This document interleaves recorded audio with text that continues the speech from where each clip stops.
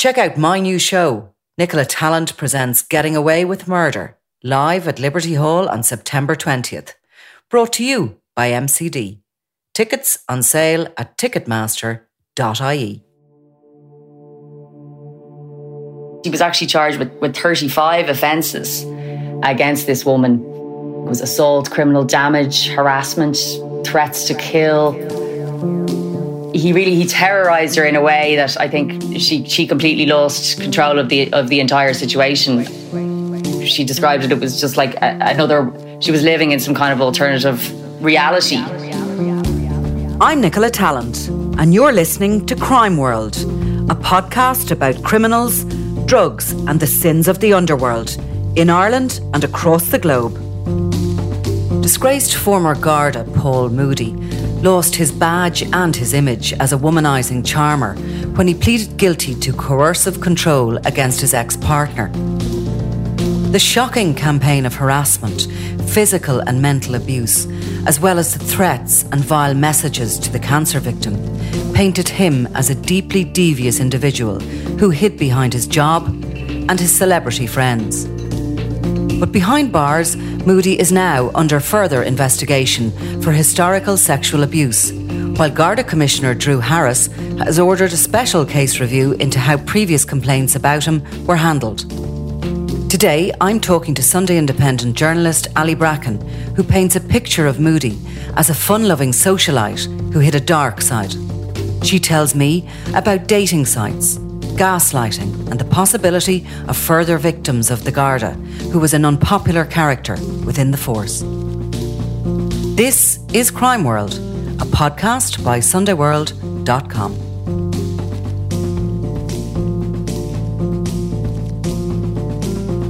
Ali, coercive control, we hear a lot about it now. It's obviously a new enough offence as such, but nobody has stood out as much to date as Paul Moody.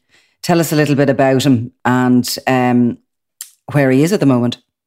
Well, at the moment, Paul Moody's in the Midlands prison, and he was sentenced to 3.5 years for a campaign really over 4 years of vile harassment, stalking, abuse, even theft against his ex-partner who is terminally ill with cancer. And the case actually came to light for Gardaí because Paul Moody himself handed in his own phone to An Garda Síochána because he was making false allegations against his former partner. And that's how the whole thing came to light and how he himself became under Garda investigation over it. So he handed himself in as such. He obviously was feeling very confident at that point. He'd been getting away with this for a long time. So he's a guard. He was a guard, at least. He's now had to hand in his papers, and he will not get his pension or anything else. But he's a guard for more than 20 years. Yeah, he was a guard for an awful long time, and he was based in Irishtown for a lot of his career, and he was also in the organised crime unit, which is kind of one of the specialist units. It's now defunct. But yeah, like he had quite a long career. Now, look, he wasn't particularly well got in the Guards from anybody I spoke to. And look, hindsight's a great thing, but he didn't seem to be particularly popular with his Garda colleagues. I think one person said to me that he never did a full day's work in his life, really. He was, and he didn't seem to, like a lot of guards would socialise together, and be friendly with each other. He seemed to be more apart from them all, really, and he kind of led a totally different life. And he's a very sociable person. He seemed to kind of enjoy the high life. He kind of liked to have celebrity type friends, and he liked to kind of move in certain social circles and, go to the best restaurants. And he kind of had a few friends kind of in the media world as well. So he wasn't really, I suppose, your traditional guard as the way many people would think of guards, I suppose. Absolutely. I mean, having friends in the media world and being a guard isn't something that's too popular these days.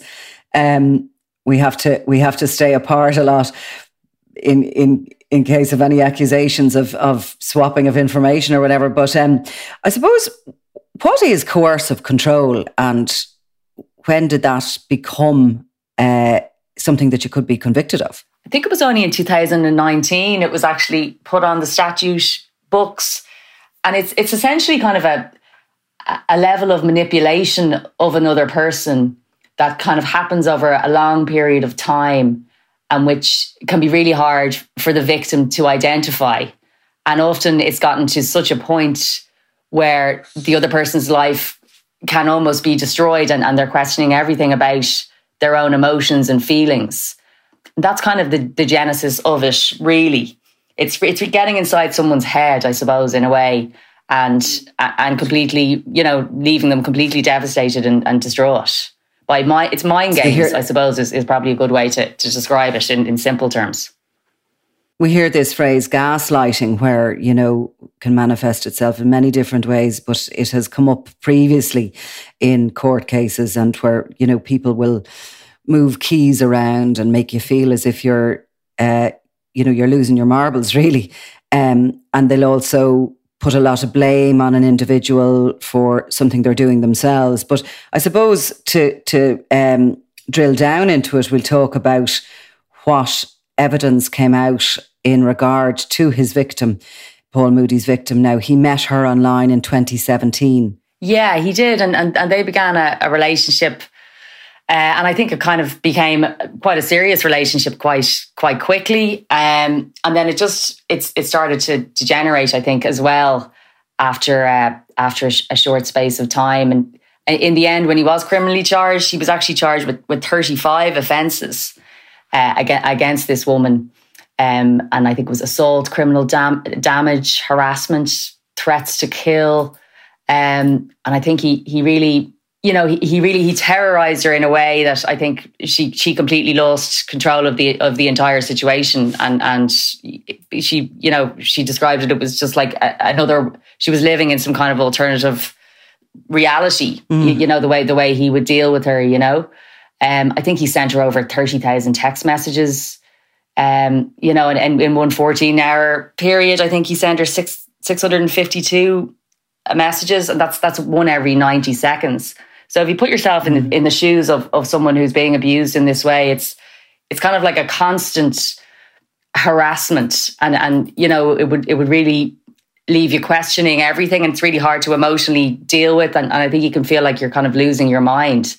And I think that's kind of the purpose of his behaviour was to just weaken this woman, who of course was very ill with cancer as it was, so she was already very vulnerable. And I think he left her a voice note saying he wanted to stab her to death. I think he visited her in hospital and said he only visited to watch her bleed to death. And just really a level of vile, horrendous abuse that, it's hard for anyone to imagine. But when it's sustained over 4 years, it's hard to see. It's amazing to see that this woman was able to deal with it, and to live her life still with all of this going on in the background. And the evidence would show that they often would go on holidays together, and a row would develop, and then he would accuse her of flaunting her body in pools, that kind of sort of sense of a jealous partner. Took some photographs of her secretly while she was naked and threatened to put them on the internet. Evidence that he obtained some information about her because he was a Garda. Yeah, there was kind of, that was always looming in the background. I think he was always, trying to use his position as a Garda to threaten her that she could never make a complaint against him, that he knew every trick in the book essentially, and that because he was a guard, he would use that position of power to always be in that position of power. And that she was lesser than him, she was weaker than him, and he would always dominate her and always have that kind of control over her. And again, it was just another attempt to, for him to be completely in control and to continue this high level of abuse, And she described him, I think, as charming in the beginning. If you look at photographs of him online, he certainly looks like a party guy, always smiling, having fun. And he doesn't look like somebody, not that you and I certainly know that monsters definitely don't look like that, but he doesn't look like the sort of guy you'd be anyway wary of. No, and I mean, he's somebody who had, a very wide circle of friends. I think a lot of them haven't stood by him. Unsurprisingly, given what they later learned, but yeah, he was somebody who people liked. Definitely, he was somebody who could, charm the birds off the trees, really. But a complete narcissist behind it all, obviously, and that's putting it nicely. But yeah, he was definitely a man who people kind of reacted warmly to, and enjoyed his company, And I think even after his what emerged when the criminal case concluded, like his own friends, like they were shocked that the person that they thought they knew really well was capable of acting in this way. It just didn't tally with them that with the Paul Moody that they thought they knew. So total Jekyll and Hyde personality, and it seems once he did charm a woman and bring her into his trust, then this tide turned, and I'm sure it was a slow thing. I'm sure he didn't start this like, one day he was the nice guy and the next day he was awful. I'm sure it was a slow thing, and no doubt he apologised every now and then to her, and the relationship continued. Some of the messages I think the guards saw on his phone when he handed it in, and we'll come back to that, but he described her as being riddled with cancer. He at one point said that he hoped she got raped. I mean, absolutely vile. A lot of the communication we couldn't even, repeat.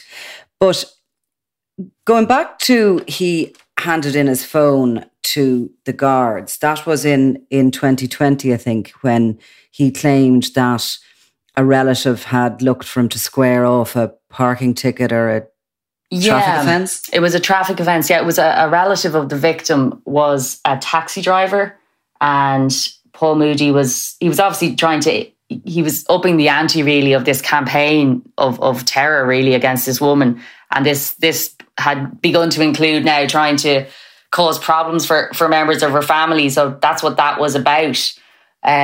But it just shows the pure arrogance of him. And stupidity, really, that he thought he could continue to just get away with this. But, the reality is as well, this case probably wouldn't have come to light whatsoever if he hadn't handed in his phone. So it was looked at by NBCI, this allegation, which was completely false, about her relative, the taxi driver, asking for a ticket to be squared. But then within the phone, they found this avalanche of abuse, and then they went deeper into the phone and obviously had it forensically examined further, and got all the history of it, and then they reached out then to his victim and just said, look, we know what's been happening here, and we really want you to talk to us about it. We want you to trust us, and we are taking this extremely seriously, and we're horrified by what they found. And I think the victim afterwards has spoken briefly, I think, and she's remained anonymous. And she said that, the Garda investigators in the case were really, she said that they put faith back in An Garda Síochána. She obviously understandably had a very low opinion of Gardaí, given her experience with this man and their relationship. But, they restored her faith in the force, that obviously not all Gardaí are like that or even close. But the reality is she most likely wouldn't have, or she hadn't made a complaint in full anyway about this. So only that he himself willingly handed over this phone did this come to light. So the DPP accepted a single count of coercive control because of concerns about her health. I think the 260-page statement she gave was likely to see her in the witness box for up to a week. She would have been put under cross-examination had he pleaded not guilty. And, she's, look, the woman is terminally ill, so they were kind of in a position, the DPP was in a position that this was probably the best outcome. He pleaded guilty to that one single charge, and her victim impact statement was read. I think in this case, that was probably the best outcome anybody could have expected. Yeah, I mean, I think there's quite a lot of disappointment about it as well, though, because I mean, he'll be out in 2.5 years essentially, and considering the level of abuse, it just doesn't seem long enough. I think there's a real palpable feeling of that, even from his victim. She even said that, she doesn't, she made a point that she wasn't criticising the judiciary and she was praising the Gardaí, but she was disappointed that he wasn't put away for longer. And it's not, I think she even said it's not about seeing him in prison. It's just kind of about the crime being acknowledged for what it was. But I think the reality is that unfortunately her health is not well, and we could have been waiting quite more time for a trial to proceed in full. And, whether she would have been able to give evidence was a real issue. And also a trial like that, I mean, it would emotionally take a huge toll, of course, on her, and whether or not her health could withstand that. So I think it's unfortunate, but the circumstances are what they are, and that's been the reality of it, And Judge Martin Nolan was quite vociferous about how bad this was. He said he had put her through vile and humiliating torture, essentially, and the victim was 43, he was 42. But did he give him the maximum term he could? No, I think it's 5 years is the maximum.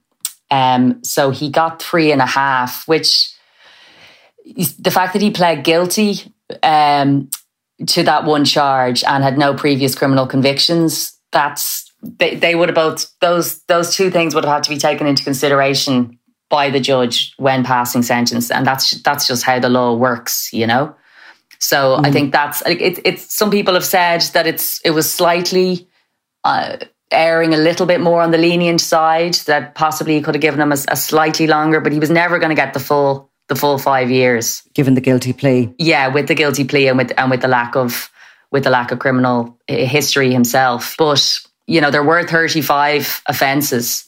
And like we were just saying, it's just unfortunate that, in some ways, it's unfortunate that it never got to go to full trial, and to see what would have happened then, in front of a jury. So initially after the case, I think a lot of the headlines concentrated on the fact that he was a Garda. That was the big shock point of it, really. While there's more than 10,000 Garda, they have good and bad within the force, the same way we do in any industry.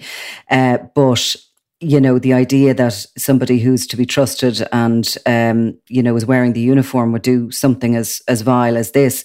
But since then, the story has moved on, and you yourself have done quite a lot of work on it. Firstly, you've reported that he's currently under investigation for an historical sex abuse claim.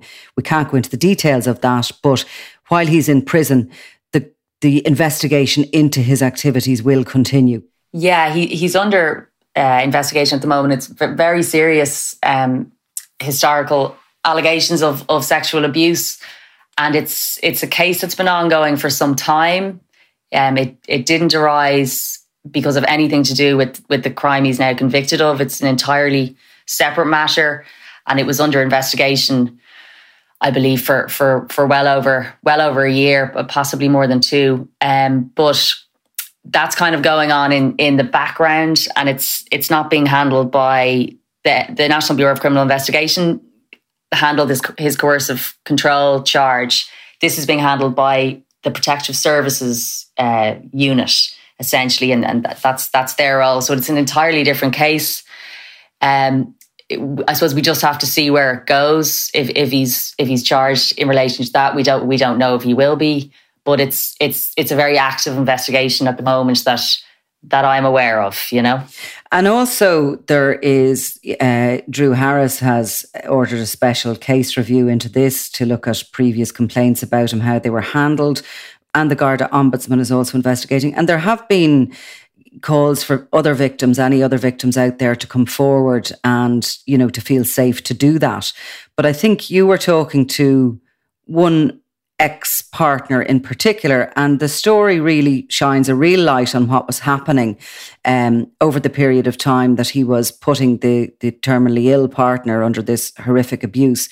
He was online, he was out dating, he was meeting people, and he was talking about how the relationship with his victim was actually that he was the victim. Yeah, this is a woman I spoke to a few weeks back, and she was in quite a recent relationship with Paul Moody. And yeah, she met him online and they began a relationship. I think they went out for a few months. And I think it started quite well in the first couple of months. You know, I think she quite liked him and they saw an awful lot of each other. You know, it was the start of what she thought might be as kind of a significant relationship, I suppose. But after kind of a very short amount of time, she began to notice that some of his behavior was just a bit off. And she just found him kind of constantly criticizing her, kind of telling her she was a mess. And then he started accusing her of being abusive towards him. I think she described to me one night that they had been out and she said she probably had a couple too many drinks. And the next morning he kind of accused her of being abusive towards him and being abusive towards others on the night out. And she just, you know, I think it was red flags then started with her because she knew she wasn't that kind of person. She was like, if you ask any of my friends, she goes, I don't drink that much anyway, but if I ever have too much to drink, I'm not that kind of person who gets that way. So she kind of just began to kind of almost kind of not believe him because what he was describing didn't sound like her.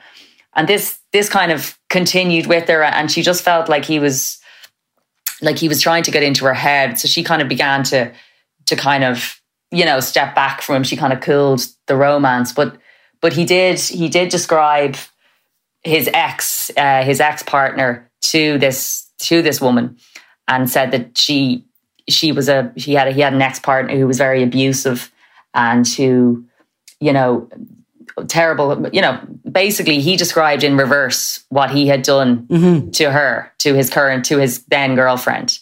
And this woman, he said she'd gaslighted him. Yeah, that she was, and he'd been through this before and he wasn't going to be in another relationship where somebody, you know, didn't treat him properly and you know, and played all these mind games. And this woman, you know, couldn't believe it then when she saw the news after his conviction. And, you know, he was describing himself, but he had just turned the tables.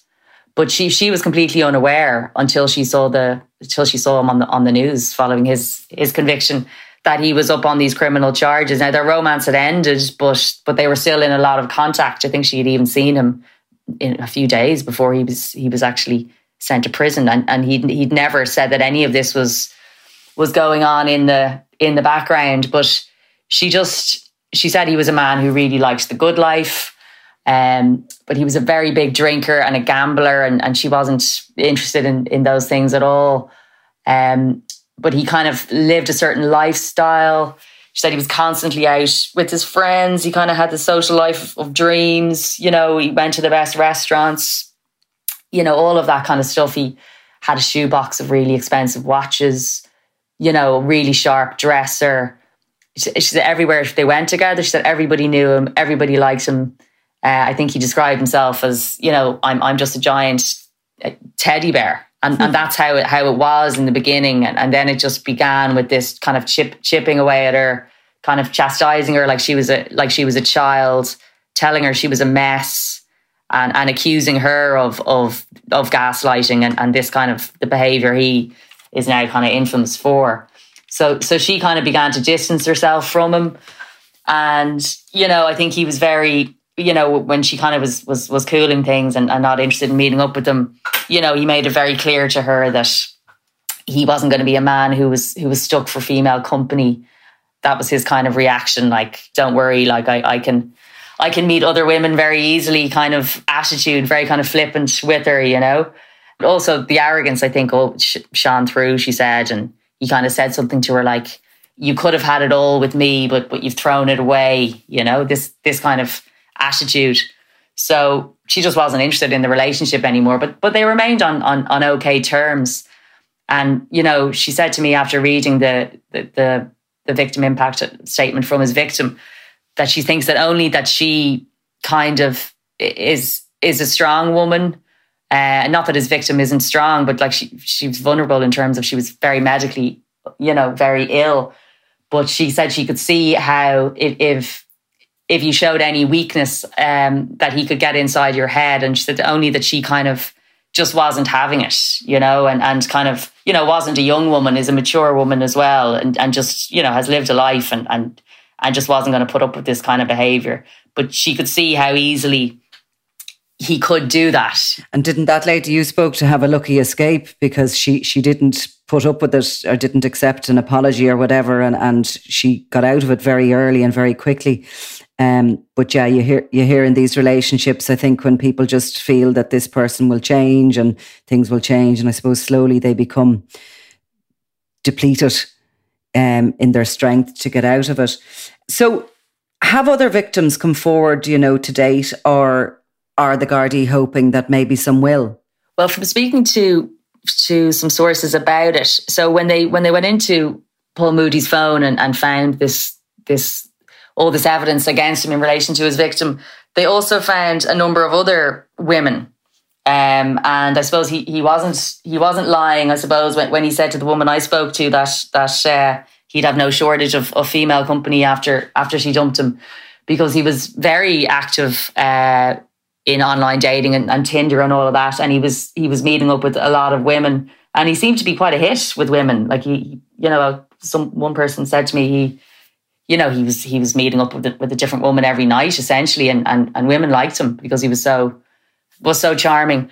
So when guards had his phone and began to find everything that they found, they did find a number of other women who he was attempting to coercively control as well. Now, I don't think nothing as bad as what he was convicted over, his victim who's ill. But there was a number of other women who he was attempting to do the same thing. And Gardaí went to all of these women as well. And they all were very helpful to Gardaí. And I think they really helped kind of corroborate his victim's story. And they helped paint this picture, you know, and confirm him as this kind of manipulative monster, really. So that was really helpful. I think Gardaí, you know, are very grateful to all these other women. Now, none as of yet have decided to make a criminal complaint, and that might well remain the case. But, you know, I think Gardaí are very much of the view that, you know, that door is open, and will be more than happy to investigate him further as well if any women wanted to, you know, to come forward and try and bring a case against him. And I'm sure that conviction will give others confidence, if they do wish to do that he's in prison now for the moment and been investigated for other things. And clearly he will have that conviction if he ever faces another charge in relation to coercive control. Just finally, one observation, Ali. A Garda on a Garda salary with box loads of designer watches and clothes and a nice house and being able to go out in fancy restaurants, don't see it. Was there any indication of where the money came from? Well, it was said to me, because that was the impression that this recent girlfriend had, because that was the lifestyle he appeared to be leading. But then from speaking to sources, because I mentioned that to somebody I was speaking to about this kind of perception of wealth, and this investigator said to me, well, the watches are all fake, and the house is in the process of being repossessed. So it was very much, he put on this facade, very much so.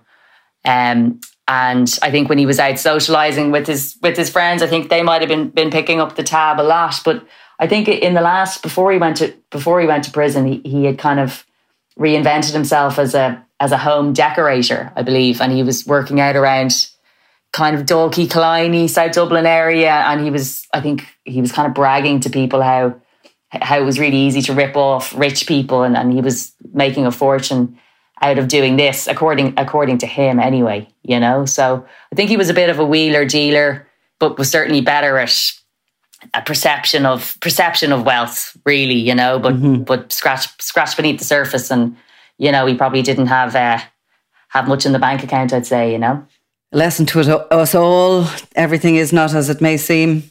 Yeah, exactly. Yeah. Well, I mean, it'll be interesting to see when he gets out of prison, what his life will be like, because it's. I think everybody really knows who he is now, and he seems to be a person who tries to reinvent themselves constantly, but it'll be hard to see, how he gets on, I suppose, when he gets out, and how many of these kind of friends of his, he had a lot of these kind of semi-Irish celebrities type friends, how many of them will stick by him when he gets out, So the loss of his, I suppose, his identity and his badge are going to be two things that will be missing if he tries again to be that guy. And there's no talking your way out of his way out of what he's done as well. Like there's no defense. Like he's probably someone who could talk the talk, it sounds like, but there's no way of convincing anyone of sound mind that there's any excuse for this behaviour, and any forgiveness really for this behaviour as well. Well, Ali Bracken, thank you very much. Thanks a million. You've been listening to Crime World, a podcast from SundayWorld.com, produced by Ian Mullaney and edited by me, Nicola Tallant. Research assistant is Claude Amini. If you like this show and love true crime, leave us a review, or why not download the free SundayWorld.com app for lots more stories from Ireland and across the globe.